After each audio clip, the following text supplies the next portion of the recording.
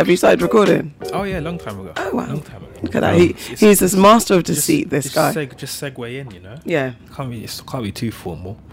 Who are you? Who are you, fam? No. Who are you? Me. I. Ladies first. Are you a feminist? Are you a manist? I'm a feminist, but Are you a feel feminist? like there's I'm not like even a different feminist. variations of feminism. So like, I'm not sure like what I'm supposed to say yes or no to. So I'm a feminist for sure, my version of it. And if anybody says like this is their version, I'll be like, okay, cool. Then I am and I'm not. For you, I'm a feminist for sure. I'm editing now. Because of being a woman, I'm actually reluctant to say I'm a feminist because it brings all sorts of connotations. Because if you say I'm a feminist, then men will be like, oh, you're that one. I can't even open the door for you. Yes, you can. And it's okay. Anyway, do you know who I am? Aside from being possibly a feminist, not quite sure what I am. I am a queer Jamfi, founder of the British Blacklist. I am the co-creator, the leader, the exec producer, the designer, the vocal trainer, structurer of the Circle podcast. You can't design a podcast. I did design this podcast. Right, cool. Continue. I'm also the designer, creator, co-host of the Your Aunties Could Never podcast and TBB Talks podcast. I am also a drummer, a violinist. Oh, this is new. Oh, wow. Yeah, I played drums in primary school. Okay. By the way, wow to all those other things. But also, oh, wow. Thank you. Because I'm a drummer inspired by Sheila E. If you don't know who she is, she used to drum with Prince. Had one year of lessons, and from then I've been a connoisseur. I'm also a violinist. Again, 1 year of violin lessons. You know what's actually interesting? I used to play violin, as in I've still. No, got you're my copying violin. me. I'm not lying to you. I've still got my violin. It's broke up now, but I've got a violin. You're actually lying. There's a lot of skills I have, but when it's my go, sorry. Okay, I'm a violinist. I'm a drummer. So basically, I'm a musician. I'm also a singer. I'm a dancer. I'm a hairdresser. To the stars only. Don't ask me. Only if you're a celebrity. And my daughter, because obviously she's a superstar. I'm a doctor, a pediatric doctor. Wow. Thank you. There's a lot here. Yes, that you didn't know about me. That's Guest. incredible. Right. I'm a doctor, pediatric doctor, because my daughter's a nurse and she's a pediatric nurse. So by default, and because I'm her creator, I just become a doctor. And also, I'm a philanthropist, carpenter, mentor, Mother Earth, Plagiarist. and Leon's biggest inspiration in life. Leon, who are you? How do I top that? You can't. I am Leon Main. I am a writer, producer. I run a production company called BWG Limited. I run a network called Insight, which is for above the line creatives in television and film. I work in a drama commissioning team at BBC. I am script editor for Dreaming Whilst Black. Okay. Philanthropist. You're not. An actual carpenter. Never. An actual dancer when I can. We went out the other night. Yeah. Remember, guys, listen to the last episode. And he did not dance once. I did. I actually danced a lot, and you did not. A lot, but I dance as well. You did not. Internally, you danced. No. You just didn't see. You danced with your eyes. Yeah, I do it all. BBC One, actually, I dance it all. I direct. I edit. I definitely edit. Can I add something to my list? No. Go on. I'm a director of a short film called After Effects. I didn't direct it. I produced it. Oh, so you lied. I'm a screenwriter. Okay, come on. It's not about me though, fam. And we have to introduce our guest. So can you stop taking up time? Sorry, I apologise. What's the last thing I can add before we have to go? Before we have to go. Anyway, lovely. Thanks for coming, guys. Painter, decorator. Bro, don't lie. What did you paint and what did you decorate? I've painted rooms. I've used Microsoft Paint. So on that note, special guests in the building, you have seen how we've introduced ourselves. You must match our energy. And please tell the world who you are and what you do. Who I am and who I want to be. So my name is Bennett McGee. I am a producer. I run a company with my friend and fellow producer Dominic Buchanan, a company called Home Team. We specialise in high-end TV and feature films, and other forms of content yet to be invented, but hopefully we'll get there first. Claim it. Beyond that, I can only come up with a list of failures: failed drummer, failed bassist, failed footballer, Oh wow. failed diver. Wow. This is dangerous to admit in a podcast about film, TV. Definitely failed writer, but I was way too young and didn't know what was going on. So When you say failed, I was just gonna say because I feel like that you are a diver. Yeah. Did you dive? I tried. I got as high as 10 meters, which, if you've been up there, is. So you're a diver. I mean, I've dived. I'm not. No one pays me to be a diver. But you were a diver. I wouldn't necessarily do it. Do you know what? I would do it again. It wouldn't look the way it's probably supposed to look, and I might have to go in feet first until I get the courage to go hands first. I could never, and I would never. What, dive? I cannot. Yeah, I'm not really a heights person. I do. I could do stupid heights, things. but I could never. I don't know. I'd be there forever. I'm also an eye dancer. I like that one. I don't like, You can- in the right mood, the right tunes, the right company. Yeah. I will dance. Yeah. What it looks like Who knows, is in the nobody eye of the knows. beholder. I love that. Welcome, Bennett McGee. Welcome. Thank you. Welcome, so much for welcome, having me. welcome. So usually when our guests come, well, we do our research, we do our due diligence, and we always use like the 100% bulletproof, watertight, accurate Wikipedia. You don't have a wiki page. Yeah, I thought you were going to say that because Why? I read the brief. Why? I mean, I don't. Is it? Do people invent their own wiki? Or should I have done that?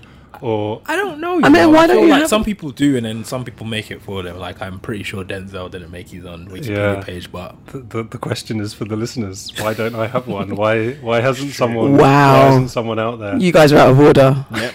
I'm not sure that I warrant a Wikipedia page. Oh, you Oh, definitely do. you stop that. You You stop definitely that. do, 100%. Well, in that respect, where did you come from, fam? Who are you? Who am I? Yeah. Which ends do you rep? Where did you go to school? What's your heritage? This is interesting. Where did you come from? Where did I come from? Cotton Eye So Joe. I came from my mum and dad, Ah. who, rest their souls, are no longer Yes. around. My mum was Zambian. My dad was Scottish. Right. Their story, or at least the story of how they got together, is a little bit like The Last King of Scotland. Oh, Wow. But in a real sense, because that story is all made up and comes from a book that's made up. And my dad's been eternally pissed off. Oh, Oh, wow. really? Because of that. So anyway, he lived in Zambia for a while, met my mum. My two older sisters were born there. They came back to London when it didn't feel like the country was going to be the same anymore. And then I was born.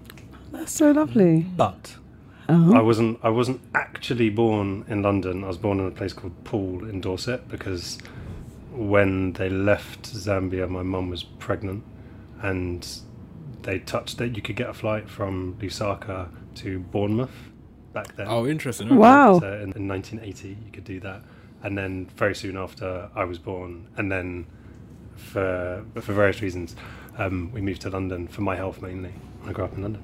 Grew up in South London. Have you been back to South London. Zambia? Yeah, we used to go quite a lot as kids. My parents didn't end up staying together, but for about 4 years, we would go once a year. Oh, And nice. then when they broke up, I went with my mum a couple of times, and I went with my dad a couple of times. And yeah, so we went. I've been back with some friends as well. Nice. Like, I was like, oh, it's been a while. When I was in my early 20s, I thought I was my own man. So I was like, I'm going to show you lot the world. That's wonderful. And you're a Southie? I'm a Southie. We moved to Clapham South / Okay. Balham, Oh. then Stockwell, then Battersea, then back to Clapham, then back to Balham, and then I went to uni. So, You were a proper Southie? Yeah. What school did you go to? If you went to a I bad went man to school. no, I didn't. I wasn't allowed. So I went to a primary school called Honeywell. No. Which, like, Where was that? Nobody, like Clapham Okay. South somewhere. I got expelled from that school. I'm not going to go into that. You're not going to story. divulge out. It's Okay. Yep. And so this was after my parents had broken up. Didn't necessarily get along with my mum's boyfriend at the Okay. time. Anyway, all this stuff happened, got expelled. I wanted to go where a lot of my friends were going, which was either Chestnut Grove or Yes. Bevan. Okay, I was waiting for Ernest Bevin. That's where the sexy man went. Yeah, apparently Just so. to let you know. So I turned out like how I turned out. Stop it. And then Elliot as well. A lot of my Yes. friends, Elliot. Oh my God. but my dad intervened and was like, no fucking way. There's a school called Emmanuel School in Battersea, Emmanuel. So he was like, you're going there. No, I'm not. All of that. Also, one, like, it's a very expensive private school. Right. So it was like, well, for one, how's that actually going to happen? So I went on, there was, back in the day, there was an assisted places scheme. You had to ace the exams in order to get one of those places. I surprised myself. And actually speaking honestly, truly, it was a turning point, and there's a debate in my head. There's a debate with my wife about our kids and about the type of education they, could possibly have if things go well, and also where we live. We'll get into that. I'm like, what is the best thing? But I can, for me, going to Emmanuel was a turning point. One, in that I did ace those exams and I got assisted place, and I was like, oh shit, I'm amazing. No, yeah. And there wasn't anything before that that it was going to indicate that I was going to be that guy. Right. It was a turning point. I have to be honest about it. It was a turning point. It gave me confidence that actually I could achieve beyond what I thought I could. Incidentally, this is where the drumming comes into it. So, did I say failed drummer? You said failed. We say drummer. Okay, I mean like failed. So I met a guy who I went on a Christian odyssey. It was the funniest shit I ever did. I'm not a Christian. I think I'm spiritual. I think I believe in other stuff going on. I wouldn't necessarily say it's according to the Bible. But at this time, as a very impressionable 11-year-old who went to a school who I didn't know anyone, I met a guy who was a rebel. He had a cross in his earring, and I was like, you can't wear that. Like, he didn't wear it in school, but now and again, anyway, whatever. I was like, yeah, me and you, we can part. we can go our own lane in this and fuck this shit. Anyway, he was a drummer. I didn't think I would be one of those people walking around Clapham to Balham in the Emmanuel uniform, and then also I didn't think my weekends were going to be football and Sunday school. I did not see that coming. Anyway, but I tried to play the drums with him, and I was rubbish. So like, fill the gap between Emmanuel and you deciding that you wanted to be a producer. Why did you choose that path? And was it something that you had always wanted to do, or did you kind of fall into it like so many other greats? I think specifically producing, I probably tried a few things and then found that to be the thing that I didn't like. I didn't flop at instantly, whereas everything else I think I did. So I can remember a couple of incidents growing up. I can't remember exactly the age, but it was too young to be watching these films. But I started a film club at Emmanuel because I loved film, and also what this is so bad, I'm just like rubbishing my dad. When we used to hang out, so we didn't live together, he worked abroad a lot as well. He would fill time, and that time would be filled with just going to the cinema, and we would go to the cinema for a day. I mean, maybe not a day, but do you know what I mean? We would have lunch, and then we would go and see a film, and then it'd be like, when's the next one? And then it got to a stage where, I think at first he was, we were doing PG, maybe, I can't even remember if 12 existed, but like he was a bit mindful of older films that I wasn't old enough to see, and then something happened, and he was like, fuck this shit. I also need to enjoy this experience. We went to see not just like grown-up films, we went to see some wild shit. Really? And my sister had a similar experience as well, and we became very film literate, and specifically film literate. So like I don't know any 13, 14-year-old that saw Baghdad Cafe. I don't even know people know that film. We were like watching some crazy stuff, but also taking it to heart, as in like we wouldn't watch a film, judge it, come out and go, that was rubbish. We'd watch a film and go, oh, isn't it interesting that this and like song choice in movies became a big thing, and like me and my sister would like we would wait, we discovered what roles in films were because in the credits the music's always been at the end. So we're like, nah, wait, I want to see what that song was. Oh my God. We would wait and we'd go, oh, best boy, what the fuck's that shit? Come on, where's the songs? And then we'd find the song and be like, oh, this person. And then we would find, musical artist follows not quite the right term for back then. So I think we had a very eclectic music taste because we were just going this and that and all of those the films we were watching, like we were watching foreign cinema, UK cinema, American, like everything, and so we were just finding music from around the world and just listening to it and somehow getting hold of it. You know, like we would spend hours in places like HMV and like, you know, like going, okay, A to Z, this person, we've got the list from the film, they got it, oh my god, Jane, they've got it. Let's go, you know. That's like, dope. Yeah, and so yeah, shit, we were really geeky. That is testament, legacy. Like that's did it because he wasn't. Anyway. Yeah, no, but I get what you're saying, and it's fact. You know, kids, we always argue with our parents, but you know, I would. No, I'm not shitting on my dad either. But my daddy never took me nowhere to fill in time. I love you, Dad. But no, I think it's in hindsight as an adult you can actually. I see it came from that. 100%. Yeah, man, that's beautiful. And so sorry to go back to that. So the film club thing was, I would go into school. Other than my sister, I had no one to share these things with. So I was like, do you know what I'm going to do? You're going to think you're going to come to see films because people just like, yeah, I'll come to this film club because it's something to do at lunchtime. The thing was, they thought, and maybe I tricked them slightly, that I would be a decent, you know, but I went and showed them some crazy stuff. I mean, one thing I showed was pornographic without it being like, it was just like, this is Hungarian cinema and they show full penetration, so like that.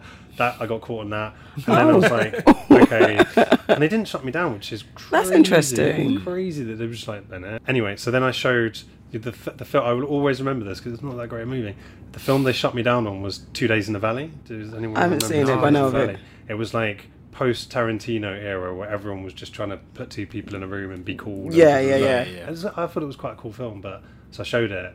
The thing that they hated was it was just, and I played film, like, you know, the TV that you roll in. Yeah. So I did that and I played it loud. I'm like, this has to be a cinema experience. So I thought by shutting the door, no one can hear it. But there was so many, you know, like the expletives and everything like that. That's what they came in and went, okay, it's over. It's enough. Another failure on the way. I didn't become a footballer, and that was something I was fairly, you know, like I want to believe, and I know everyone says this. There's some way. It wasn't even an injury. I mean, it was like they just went no. But I got, you know, like I was. I played in Clapham Little Boys League, Clapham Senior Boys League. Did a brief period for Dulwich Hamlet, which is like amazing footballers to come through. I used to play for a guy called Sean Davis, who went on to midfielder. Yeah. So he and I grew up playing football together. Oh, cool. We went to Fulham trials when we were 15. He got picked and then signed professional for Fulham as a 15-year-old. Then went to Spurs, England caps. You know, my man's gone to incredible heights. I didn't get the Fulham trial, but I kept trialing. I got into Wimbledon. I got let go 6 months later because the way they do it, yes, I'm calling you out, Wimbledon, was bad. They would pick like 50 people and then just like get rid. Whereas places like Spurs, Fulham and Arsenal would like handpick the best that they thought could get through. Okay. Yeah. So that was quite heartbreaking. Wasn't going to happen. I didn't have the perseverance, tenacity to keep that going. So when I got to uni, Cheltenham and Gloucester, I switched up and did history. To be honest, my university years I spent promoting garage. It was at the time, so this was 98. A lot of my friends had started to do like little raves and little things, and I got involved and started a night called Uncontrolled Substance at this, in the middle of Cheltenham. There's this white mansion that's a club, and it's a Punana. I didn't know it was Punana, and that name didn't mean anything to me, but I was like, if I'm going to launch something, it's going to be in a beautiful yeah. So I walked in with me and a friend and a business plan that we'd written by hand, and we'd already gone around the local businesses and said, look, we're going to launch a new night. Can we have like an hour where people can say they're coming to our night? Maybe they'll have to provide a ticket or something like that. Can you give them like a deal? And actually, it was so easy. We got so many people in, and when you're students in a student town, of course, like they kind of works. So I was like, oh, this is good. And then we went and we took it to the guy who ran the club and said, this is it.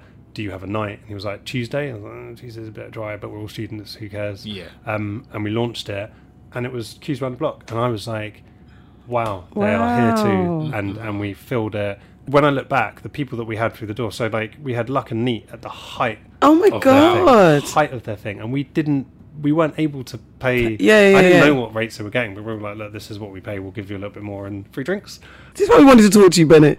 Can I say, what's your favourite garage tune? What is my favourite garage tune? If you can.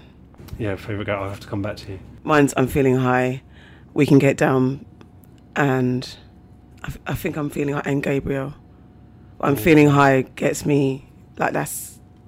Yeah, well, You don't know, because you I don't wish know I knew. tunes.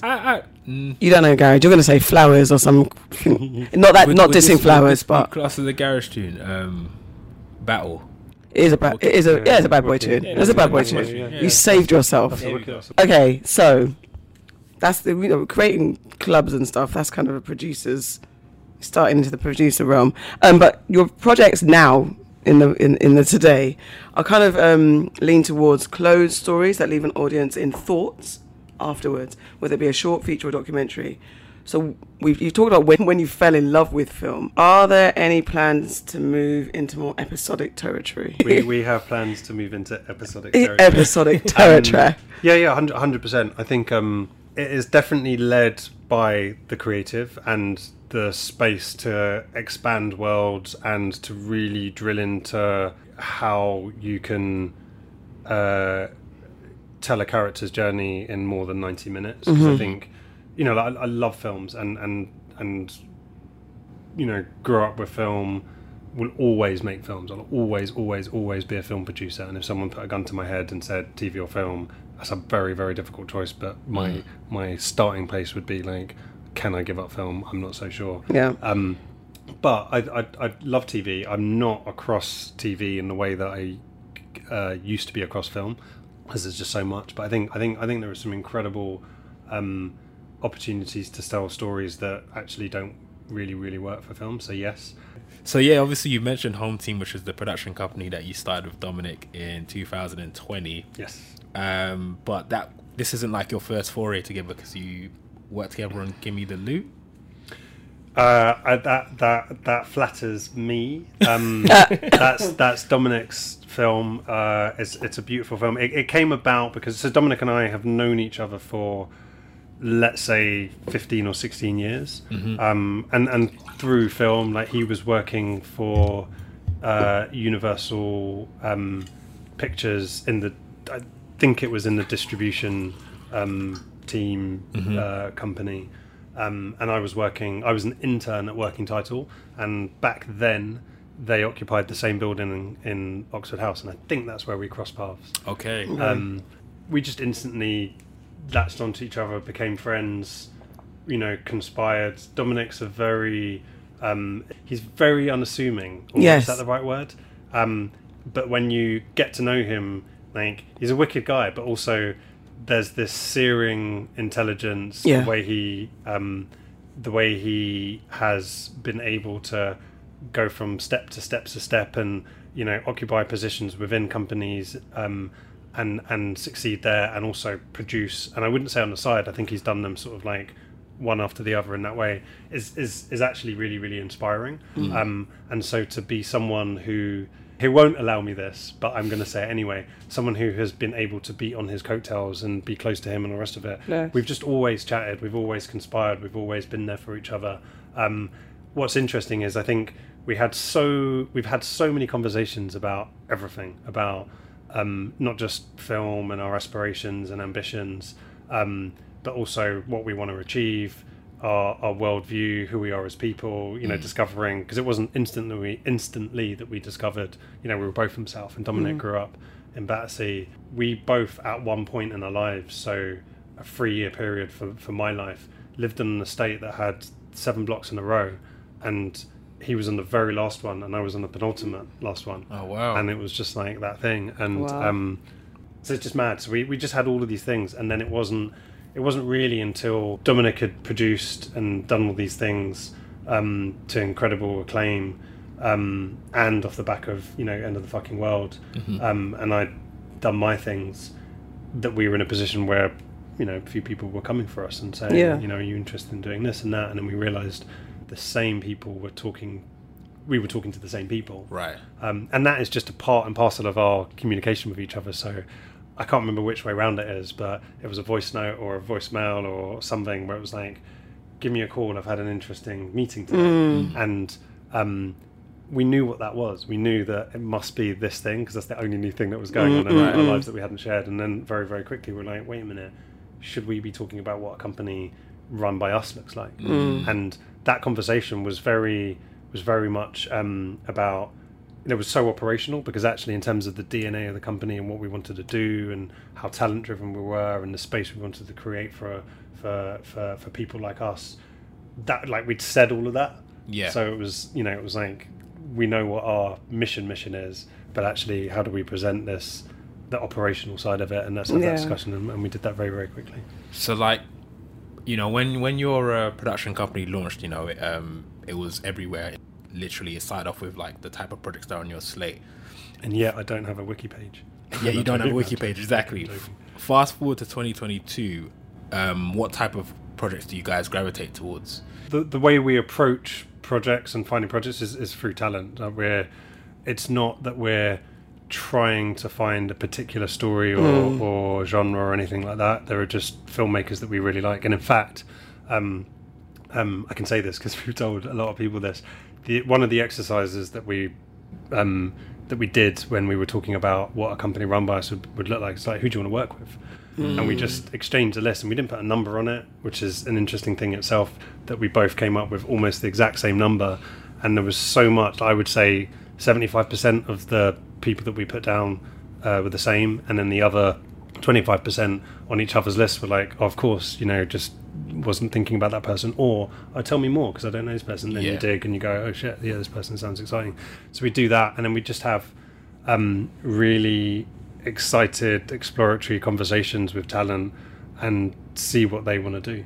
And then it's not just okay, what do you want to do, and we'll do it. It's we have to get excited as well. So some of those conversations take a while and explore a few ideas. Some of those conversations are quite instant, and that mostly with people that we have been pursuing for a while. So I won't give too much away here because it hasn't been announced, but there are a lot of filmmakers that we both independently have been pursuing. And so actually before we formed Home Team, we said, look, we're coming together. I think it was exciting for those people because they were like, oh great, I don't have to choose between you. Just come to Home Team. But that fulfillment was amazing. So we had conversations with people, and already actually when they give you the gift of one of their ideas, you go, okay, that's the one. And also some of these people are very, very serious. And I'm not to say that we didn't, or rather in positions where it's like, this is the opportunity. Yeah. And we're excited. It's quite easy, and we try not to overcomplicate decision making. It's either, are you excited? Yes. Okay, this is a great opportunity. Let's do it. Let's get in. So you've mentioned that you don't have a wiki, and I'm going to get real auntie on you, Bennett. Okay. Why? What? No, wait. I haven't finished. I said I'm going to get auntie. Auntie's lecture for ages. Have more water. Protect your throat. Thank you. You're going to answer me properly now. I'm going to put it to you guys. Why do you not have a digital footprint? Oh, shit, where writers are screaming for black-led companies that they can work with. As one of the most exciting ones, prolific ones. There isn't anywhere to contact you visibly. Is that by design? Good. That's good. So the honest truth is that we feel the way that we look for talent and are visible is there and is available for people to contact us. I don't think it takes too much digging to probably find my personal details all over the internet. Possibly the same for Dominic.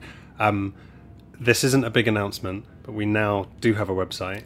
It's in its like what do you call it? Like, not gonna lie, almost prototype. It's a very big announcement. Is it? It's a big announcement. Yes. Yeah, we've had other pressure, let's say, to also have that to be visible. So yeah, exactly. If I'm really, really honest, I think, and maybe this is because I've been in this game too long, and I'm not necessarily as proactive in terms of being online and all of that, but we don't find it's hindered us. Yeah. And in some cases it's filtered things for us. Yes. It's like, you want to find us work a little bit. Of course. Maybe that's not quite the right way of putting it. I'm making myself that is the right way of putting it, because sometimes I think we get caught up in the whole you've got to be visible. And like, there are a lot of people out there working without doing a lick of shit on digital, as it were. However, it's just more like, I guess we're in that other side of things where people are like, we're just trying to find some black folks to get us. Whether or not you're telling a black story or not, it's just the beacons and the icons, which is pressure. And protect yourself, because the digital world is nuts. But really thank you very much for announcing. They've got a website coming, guys.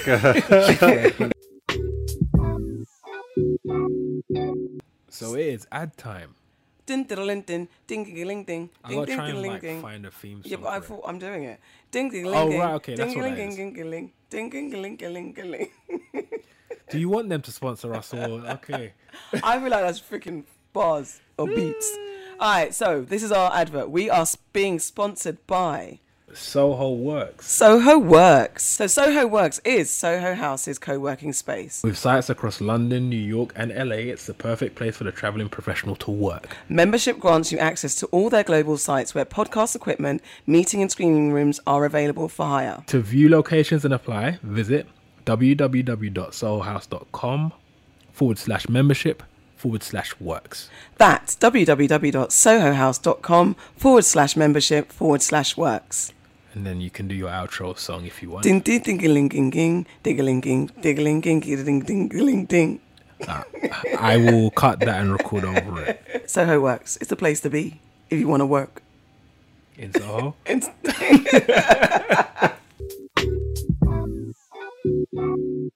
Or a studio to effectively let you do what you want. We hear like idealistic stories, you know, like Netflix, for example, giving creators leeway to create, or direct examples like Donald Glover just being handed the baton by FX to produce whatever he needs to. Like, from your experience, what do you need to do to convince the machine to let you make a project hassle-free, or is that a myth? I think it's a myth. I'd like so to talk on two levels. Like how hard is it? I think if you've got a great idea, great talent, and they can execute that in a great way, then do you know what? That's how the door opens. I will say, look, it's the stories and the perspective that we're telling those stories from. I think sometimes people have a default and also have tried to cram our stories into small spaces, and so I think it always feels like there's added layers of having to convince people that this is, there's value in some of these stories, there's value in some of these filmmakers that you might not have worked with before, and so I think that still remains something that we push, but we're not trying to convince people that aren't already open and aren't already receptive or don't see the value. It's just like, look, we're going to find the champions, and actually I think that goes back to what we have both done in our film careers anyway. We've always tried to find those people who get excited by the stories that we want to tell, and the filmmakers, and you can really sense it in those first conversations. If you say, like, we're working with this person and this is the story, and again, I won't reveal details, but we have commissions because those commissioners have gone, like in one instance, oh my God, I've wanted to work with that person for some time. Yeah. They are incredibly talented. What's the idea? And then you're already like, oh, it's this. And it's like, oh, that's brilliant. But they're already going that way. Right. Other people, in the world of Zoom that we live in, you can sort of see them go, okay. Like do the, like, looking them up, and you're like, you don't know who we're talking about. And they're going to have to go and do so, like, they have to do so much to get to the place that we are. And part of that, like, I feel conflicted because partly I get frustrated by that, and then you have to take a step back and go, okay, just because they don't know doesn't mean that we should just go fuck that. Yeah. Like, it's like, okay, do you know what? Here's the work. Here's the thing we're gonna hand it on a plate. Here's the work that we see that we get really excited by. Let's see if you do. And here's the idea to accompany that filmmaker that we're really excited by. I say filmmaker, I mean TV and film. Yeah, sure. It was announced this week that Cineworld Group, the second largest cinema franchise in the world, has filed for bankruptcy. As a contributor and lover of film, how scary or tasking is it making projects in this era? Do you believe cinema can make a comeback? And how do you compete against Marvel? I don't have the solutions, but I do believe in the power of cinema. I Sure. do believe in, like, I also think a lot of things are cyclical. I don't know. So Yes. a place that I'm not sure if I begin here, but it definitely informs part of my thinking is, what are my habits? I love to go to the cinema. I don't go often enough, finding the time and the rest of it. But when I'm there, it's like church. I love it. Yeah. And when you see a good film, it's unbeatable. And there's an immediacy, there's an urgency, and I still think so many people love that. And I think people will return. I think what has changed is, everyone is loving the easy watch. And when I say easy watch, I don't just mean like lazy TV. Yeah. I mean that if you've got a whole series ahead of you, you get to a certain age in your life where you go, I just want to know what I'm watching. Yeah. Right. And that is a thing. I think, certainly my own habits, I used to come home and be like, right, what film am I going to watch? Yeah. How deep am I going to dig? Am I going to, I don't know if you guys did this, but back in the day when Blockbuster used to exist, I didn't walk in knowing, I just like, the 1 to 10 charts, whatever, I don't give a shit. Same. I am going A to Z. Yes. And I'm going to find that thing. Yeah. And then, when HMV was there and they did the like 5 for £20, whatever Yeah, it yeah, was, yeah. I was So- like, I'm just going to find stuff. Yeah. And I'm going to buy a DVD. I don't know if people do this in it. I want to buy a DVD that I know nothing about. I'm just going to read the back and go, I'm Yeah, in. let's get that. Yeah. Do you know what I mean? Yeah. And I'm not saying that, those habits are gone and those institutions don't exist anymore. But I think I'm feeling myself wanting to watch more movies at home because I'm like, oh my God, the commitment for long TV, unless it's incredible. Yeah. So I think things change. I think there are still incredible filmmakers. I think people will always gravitate to it. I don't think cinema is over. I just think we've gone through some crazy stuff with COVID. Honestly. Of course, cinemas are the ones that have taken a battering because people aren't going there because they don't want to be in a room with other people who they Disease. don't know to have COVID or not. Yeah. Yeah. Of course, that's going to be the case. But I think it is going to come back. I do. I'm sad. Cineworld. I've been in and out of memberships of Cineworld, and there's a local one to me, and like the demise of it. But it's a very sad thing. Yeah. I'm also not trying to underplay the challenges, and also not trying to sound like a guru who knows a thing or two. But I think people will want to watch movies for all time. Coming back to your journey, you produced the heavily awarded and critically acclaimed Mogul Mowgli, starring a queer's imaginary boyfriend, Riz Ahmed. I love him. What? And just him. I love everybody, but I love Riz Ahmed. I don't know what it Yeah, is. she loved him for years. One day. And he's married. Don't call me a home record on podcast. I forgot. I never knew. Not that Riz even fancy. Would you regard this project as a defining moment in your career? And what was your experience like working with Riz? 100% defining moment. I think you dream of accolades and the reception that a film that you make gets, and this was one of those moments where it was like, from the minute we launched it at Berlin, you could feel there was a love for it. We won a prize there, and obviously it got BAFTA nominated as well, and then you also get personal messages and things like that, and you're like, oh shit, that's happening. Yeah. And where were you on my other films? Is that saying, Yeah. So yeah, 100%, to be involved in something that it's to throw away a sentence to say that everyone puts their blood, sweat and tears into, because you do that every time, or certainly the people I've worked with do. So to do that, and then for it to come out the other end and actually kind of people go, we love your movie, that was incredible.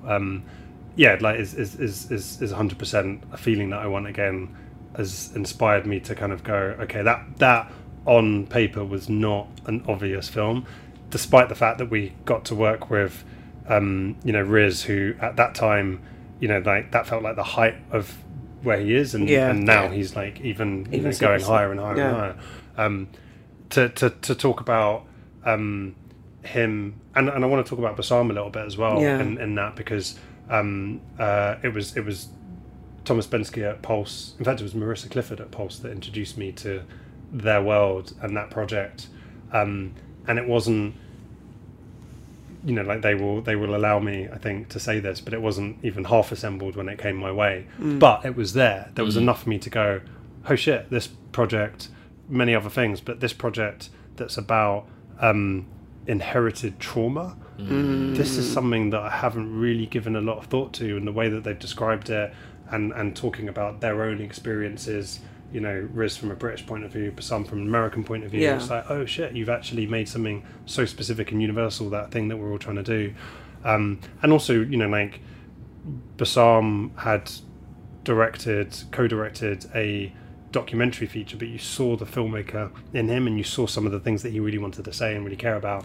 And that combination of Riz, this world that they wanted, this world and story they wanted to tell, and Bassam, I was just like, okay, I'm in. And my way is, I want to kind of understand how people have got to this journey individually. So I was like, can I have my moment with everyone separately, but not in the crowd? I don't want to just be put in a room and have to kind of go, okay, what are we talking about? And so I had a conversation with Bassam, and very, very quickly, you know, it was one of those beautiful conversations that was like, we ran out of time, because it was like, you know, you allot an hour or whatever it is to it, and then you just end up chatting, and you go off and you do that, and he's like, oh shit, man, I got to go and feed my kids, and you know, like all of this, and it's like, okay, to be continued. He's like, go and chat to Riz. As far as I'm concerned, you are a guy. And then you have a conversation with Riz, and Riz, you know, like, look, he's in a position, so I think he, I felt like, oh shit, he doesn't know me from anyone. I think there's enough people in our circles that hopefully he could pick up a phone and make a call and say, this guy, is he for real? Da, da, da. But we had a similar conversation that was very much about where he, like, wasn't so much about the film, but it was like what he wanted to do with the film, what he wanted the film to represent. He did this thing where he's able to perform like 3 or 4 versions of the film. It was mad to see. Like, it made me really nervous at first. So I'm like watching, and I'm just like, this is so different. Like, this isn't going to work. And then as you go on, you realize, oh shit, this guy's holding on to this version of the character, this version of the character, and this version of the character, and basically giving us an incredible opportunity to range to do all that. So you're now in post-production for Dion Edwards' Circle alumni's debut feature, Pretty Red Dress. Could you tell us a bit about the project and what we can expect from it? And why was it a yes for you as well? It's the story of a couple who are recently reunited because the guy has spent some time inside and he's coming out, trying to, turn a new leaf, lead a different life. But there is something from his past. There is something inside of him. There's something that he can't let go of, and it's his journey of like embracing that, understanding that, being the person that he wants to be, which is multifaceted, and I'll leave it at that.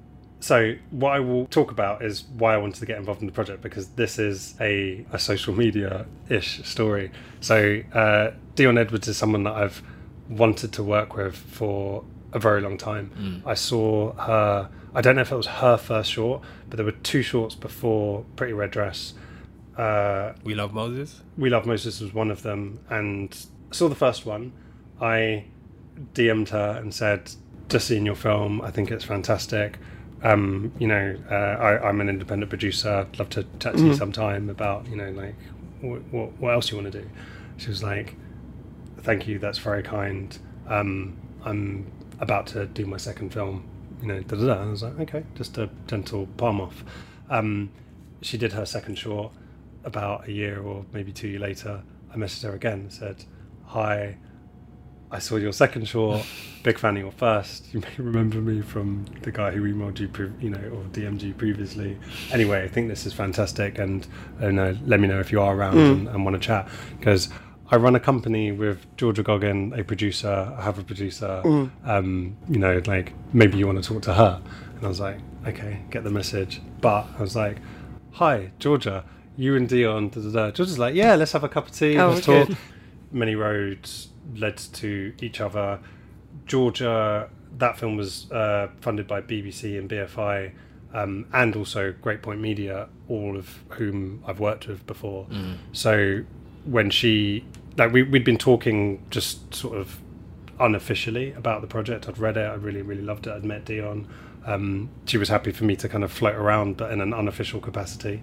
And then actually when BBC and BFI and Great Point were sort of going, okay, it's a first-time filmmaker, they all came to the same conclusion that Georgia was presenting to them, which is, let's bring Bennett in officially as a EP. So that's how I got involved. Okay. Nice. Which is very nice. It happened to be at the same time as I was producing Mogul, because I do remember one conversation on set where Eva said, do you know about a filmmaker called Dion Edwards? Because we really want to work with her on Pretty Red Dress. And I was like, oh, funny you should say that, because... But I was like, you need to have that conversation with Georgia. Wow, You know, okay. respectfully, it's not my decision. All right, so we're going into a dark section now. I say dark. It's not that dark. It's not that dark.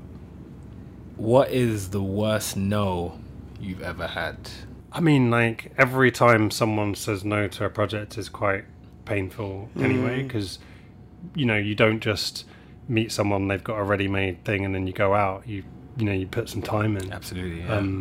You know, and of course you're careful not to make any guarantees or overpromise and the rest of it, but it's still painful when you strike out. I can't think of, and I don't think it's probably appropriate for me to say, yeah. And you know, like, has there been stuff I've been up? Do you know what is funny? So I didn't get the End of the Fucking World job. I got interviewed as a producer on that. Really? To be quite candid, they shouldn't have taken me. And also I was conflicted, but I got the call and was like, okay, yeah, I'll come and chat. I was about to do Mogul, so I'm not entirely sure if it would have exactly worked out. I can't remember how much crossover there was, but yeah, they didn't call me back. What's been the most rewarding yes? My first film was a film called Versus. My first narrative feature was a film called Versus. And it was me, Ed Lilly, who's the co-writer and director of that film, and the co-writer Daniel Hayes. And basically we're all first-timers. And I'm not going to pretend that I didn't know what I was doing, because I had an idea, but whether we were going to pull that off or not, you know, like, they put so much faith into me and worked so hard. And so that was there was a moment where we sent the script out, and everyone we sent it to, and you try to be selective. It's not just like, okay, let's just put it out there. Everyone said, this is really great, come chat to us. I won't say how those other conversations went. They were all very positive. Some people took their time, but when we went to see BBC Films, as they were back then, who were, to be honest, not the kind of obvious candidate for a rap battle drama. Yeah. Sure. But we went into the room, and Beth Pattinson and Christine Langan said yes in the room, and said, how much, what do you see the budget as? And I came up with some not stupid figure, like too high. I came up with figures in, like, you know, £3. I did the thing of like, oh shit, if I ask for too much, they're going to say no. Like, and it's like, what I now know is like, it's all, if they want to do it, they want to do it, and you'll find that price point. But, you know, not knowing, so I said a smaller number, and they were like, okay, great. We'll probably come in for half. And I was like, holy shit, we've just sat down, you know, what we thought was an exploratory conversation, and I've come out with half the budget. I had to backtrack, because I was like, let me be honest about the thing that I said in the room, because I don't know that I can produce it for that. And they're like, phew, thank you for saying that, because we were really nervous when you said that figure. And I was like, holy shit. And they were like, so what are you thinking? And I was like, this number. And I'm not joking, it almost doubled, as in, like, what I said was almost double. And they were like, okay, that's more realistic, great. And I was like, so you're still doing half? And they were like, yeah, thereabouts. And I was like, okay, great, I get to tell Ed that we've got even more and they're still doing half. So that was a moment. What's a film or TV show that you wished was a Bennett McGee production? Oh man, how did I not see that question coming and think about it? Soundtracked by your favourite garage tune. This is going to sound crazy. This is just going to sound, what's it going to sound like? It's going to sound saccharine, and because Dominic produced it, but End of the Fucking World is seminal, and it's so good. And you know, he will testify, because so season 1 was dropped on 4OD, and really truthfully it was Netflix that made a noise, and then it became the show. Absolutely. But I do remember And you know, like, of course, you're going to support all of your friends and people you work with and close colleagues and all the rest of it. So you're gonna be there. But I remember, because they dropped it all at once, and I remember burning through that show, and I don't think I waited till the end. And I normally check myself, because you don't want to go, like, you don't want to be halfway through something and go, oh my god, this is the best TV ever. But I said that to Dominic, and he was like, wait to the end. And I was like, no. That was so Dominic as well. Yeah, I'm like, but no, this is great. And you know, and I'm glad I'm not, you know, this is at the time, and there were records, unless he's deleted them. You know, like, this was at the time it dropped, and all that. So definitely, you know, I would love to have been involved in something like that changed the landscape of what you could do with British TV. What are you watching at the moment? What am I watching at the moment? Latest Atlanta. Okay. Revisiting Ozark, which is an incredible TV show. I'm not gonna lie, just did the last Love Island. Shame on you, Bennett. Shame on me. It's all right. Happens. No, it doesn't. Not in my world, mate. It Yeah. does. You lot are going to blame your wives, aren't you? 100%. Although, like, Yeah, but she knows. She knows the truth. But look, I stayed, so you know, that's on me. I really enjoyed the last Everywhere. Everything All at Once. All at That one. once. Yeah, Yeah, really, fun. really enjoyed that. That was cool. Okay, so there is a picture of you, Bennett, right? And it is in black and white. You're looking pensive in this picture. Is this on the internet? Just It probably go is. with it. It has your name, bottom right hand corner, and then just above it is a quote. What is that quote? What's the quote that defines you? What's the quote that you live by, or you just find interesting? That is going to be the name of this episode as well. So, Yeah. I don't know. You know, I think there are no rules. So there isn't That's a good anything. Yeah, there are no rules.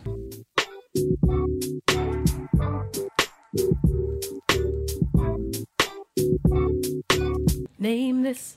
Movie, show, Name TV, this. film, Name quiz, this. show, Name thing. this thing.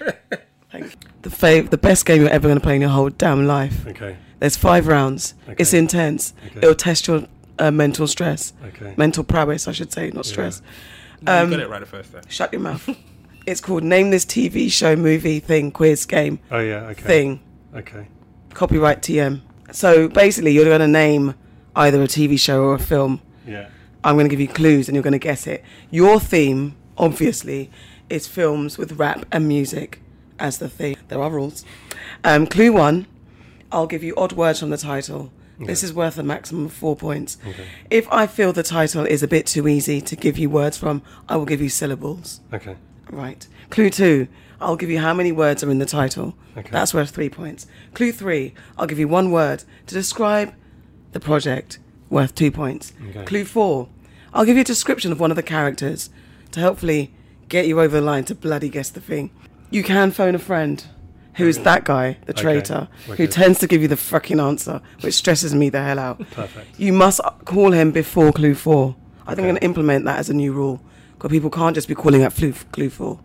All right, cool. So your first project, the clue, it's a syllable. The. Buses. There you go. I made it easy. Could be embarrassing if it's my own stuff and I don't get it right. I mean, it happens. Next one. Mogul Mowgli. No, I'm joking. The first clue that you're getting is the word and. The word and. That's in the title. Yes. Life and lyrics. No. Well done, but no. And these are all sort of music orientated projects. Absolutely. Yeah. Two, please. There are 3 words in the title. Hustle and flow. Oh my God. Wow. Project 3. Project 3. So these are syllables, 2 syllables. No, re. It's also very, I think that's super easy. And the way Bennett's moving, I feel like he's going to get it. No, re. Mm-hmm. Second clue, please. 1 word in the title, 4 syllables. No, I don't know. I'm blanking. It happens. Third clue. You can't be please. great all the time. Third Damn. clue. This is my most crushing moment. It is. Third clue. Was it something to this? Just say it. Okay, huge. No, I don't know. Can I phone a friend? Can I do that Yeah, you now? can I'll call do a that now. friend. Listen, Phone a friend, Yeah, my be friend. careful, you know. Hmm? Be careful with your clues. So, what can I clue? I have to. Sky is the limit. Not bad. This is a decent-ish clue. I mean, no, it'll throw. I'm trying to think. That's enough now. Oh shit! Notorious. Oh There my you go. god! First clue of a. You're gonna get it anyway. Of a. No, sorry. Next one. 5 words in the title. No. Next clue, please. Parody. That's not helped me. Damn it. How many? Have I used my phone a friend? No, or you I can phone another. okay. This guy is gonna be useless on this. Cool. Look at what I'm wearing. You chief. Okay, that's a good clue. There's a good clue. That is a good clue. I feel like but I don't know if maybe I don't know. I've never heard of it before. It's a good clue. Yeah, It's an ironic it's a good clue. enough It's a good yeah. clue. Of a 5 words parody. What that boy is wearing. Do you want the final clue? Yes, please. Yeah. A dude courts controversy in order to be a successful rapper. Fear of a black hat. Oh shit. Yeah. Yeah. I wouldn't have got there. Fair enough. I've never heard Fair of it. enough. Final project. So this is a syllable. Glee. Glee.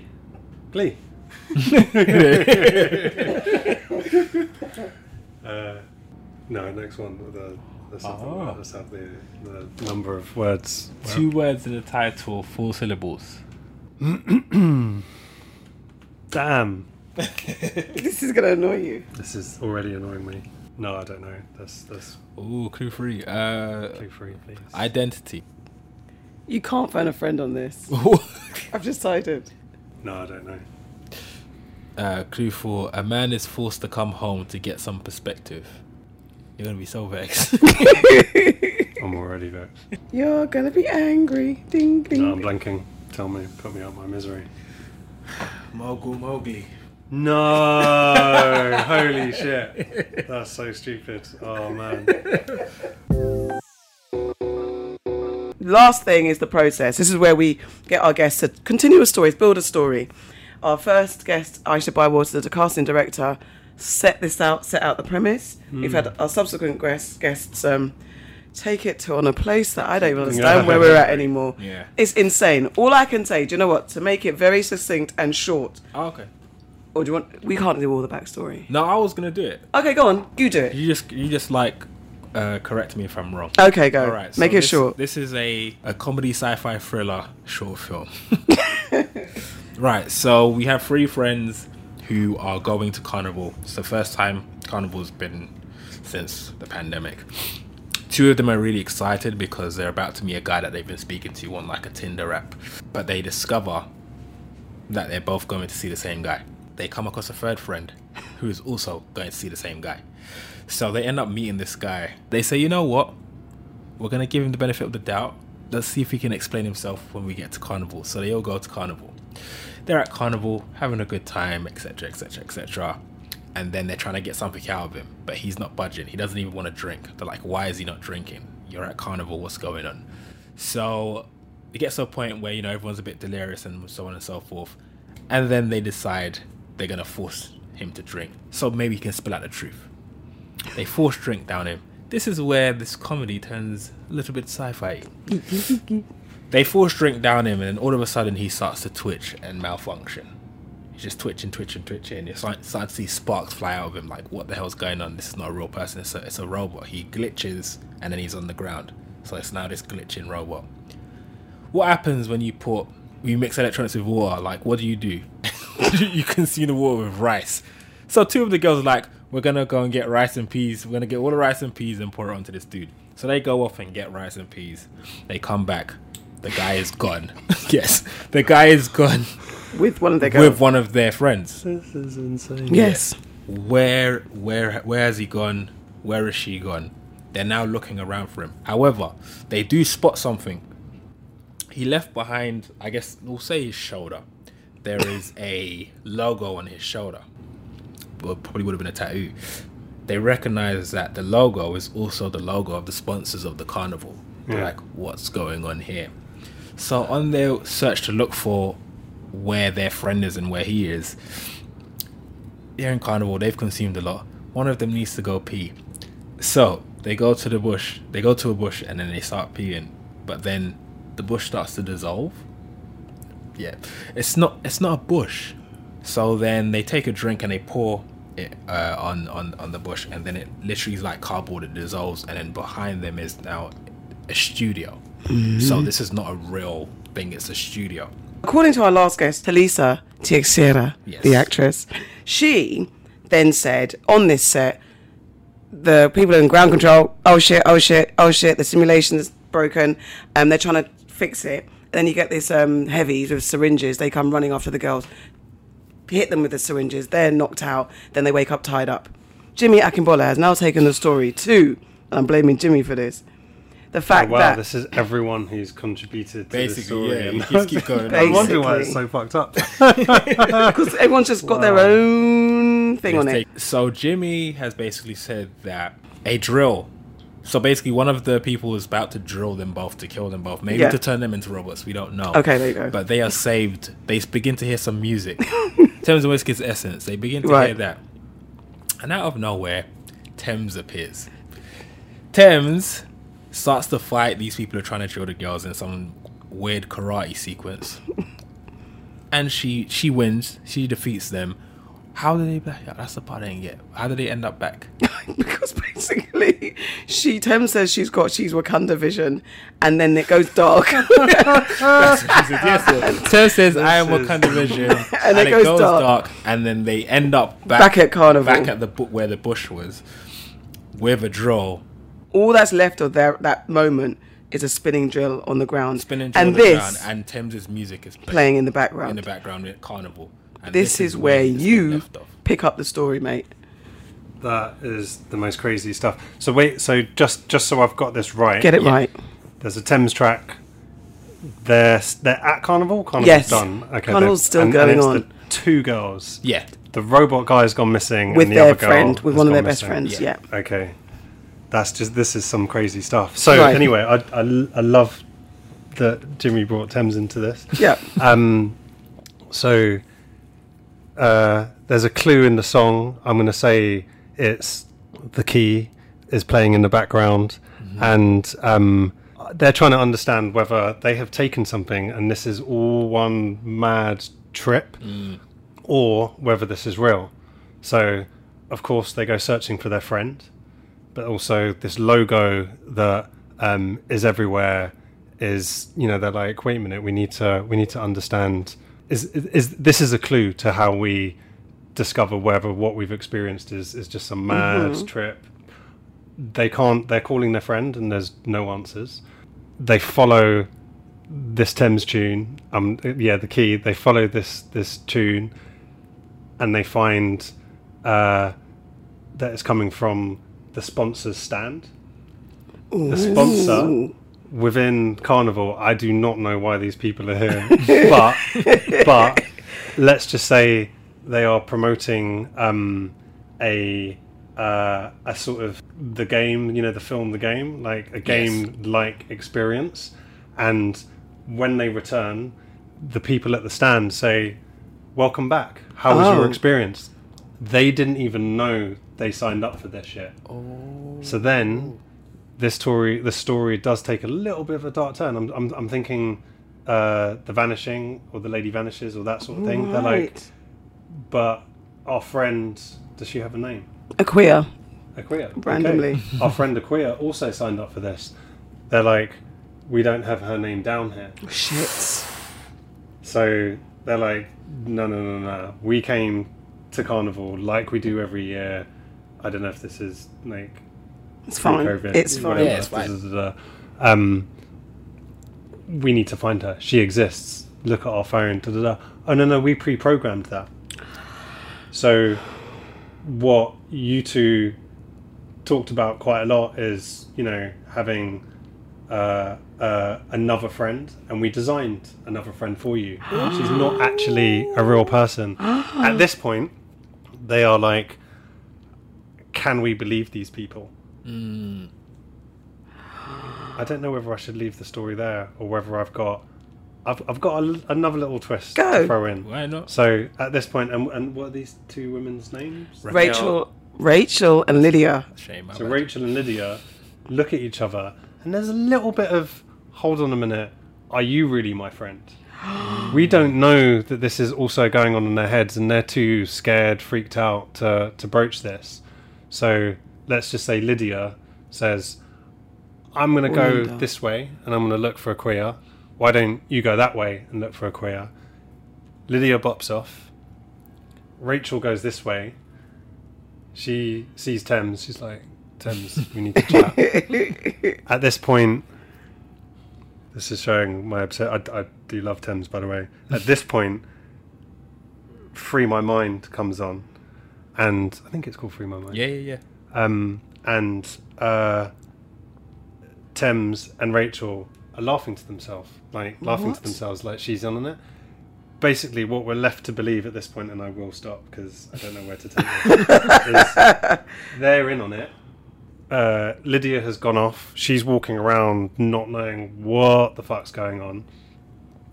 Thames is like, oh look, I'm about to do my thing. Come with me. She takes her to some VIP party thing. Who am I with? Rachel. Rachel walks into the room. Aqua's there, sat back, like lapping it up, going da da da. Yeah, she sits down. They high five, and she's like, "How's Lydia getting on?" She doesn't know shit, and that's it. Then we're out. Thank you. That's brilliant. Thank you. That was wicked. I've watched too much Westworld. Westworld. You're watching. I haven't gone back. I need to go back. That I would have loved to have made And corrected. Yeah, there are moments where I'm like, you lot are geniuses. Yeah. And then there are moments I'm like, that's my version. Yeah. Yeah. Right, So right. like, and it has to be that mix. The thing that I want to get involved with is the thing that I can go. I'm with you on that because, Bennett, thank you so much. you. Thank you. This is why we wanted to This is talk to why I you. was, thank you. Thank you so much. What's that on you? So I believe it's Pisces, but I might have got that wrong. So I'm the 20th of March, but I think. So this is. So I read once. So I was Cuspy, born I think. on the vernal equinox. Yes, this is what I. And so the real. What's it called? Astrology. Astronomy. Yeah. Basically, dates change once in a while. Okay. So You're either an the thing that Aries or a I keep meaning Pisces. to do, the thing I keep meaning to do is find out what that year and when the vernal equinox fell. I feel and your I'll find water out. because I'm a Scorpio. I felt you watery, so I was Okay. thinking I'm claiming you as a Pisces, so we I'm can a bit- swim in the I'm a water bit wet. together. Well, I can't swim. Thanks, Bennett. Thank you. That was Thank you, amazing. man. Really, Thank you appreciate very it. much. Brilliant. You are now free to leave the building. Thank you.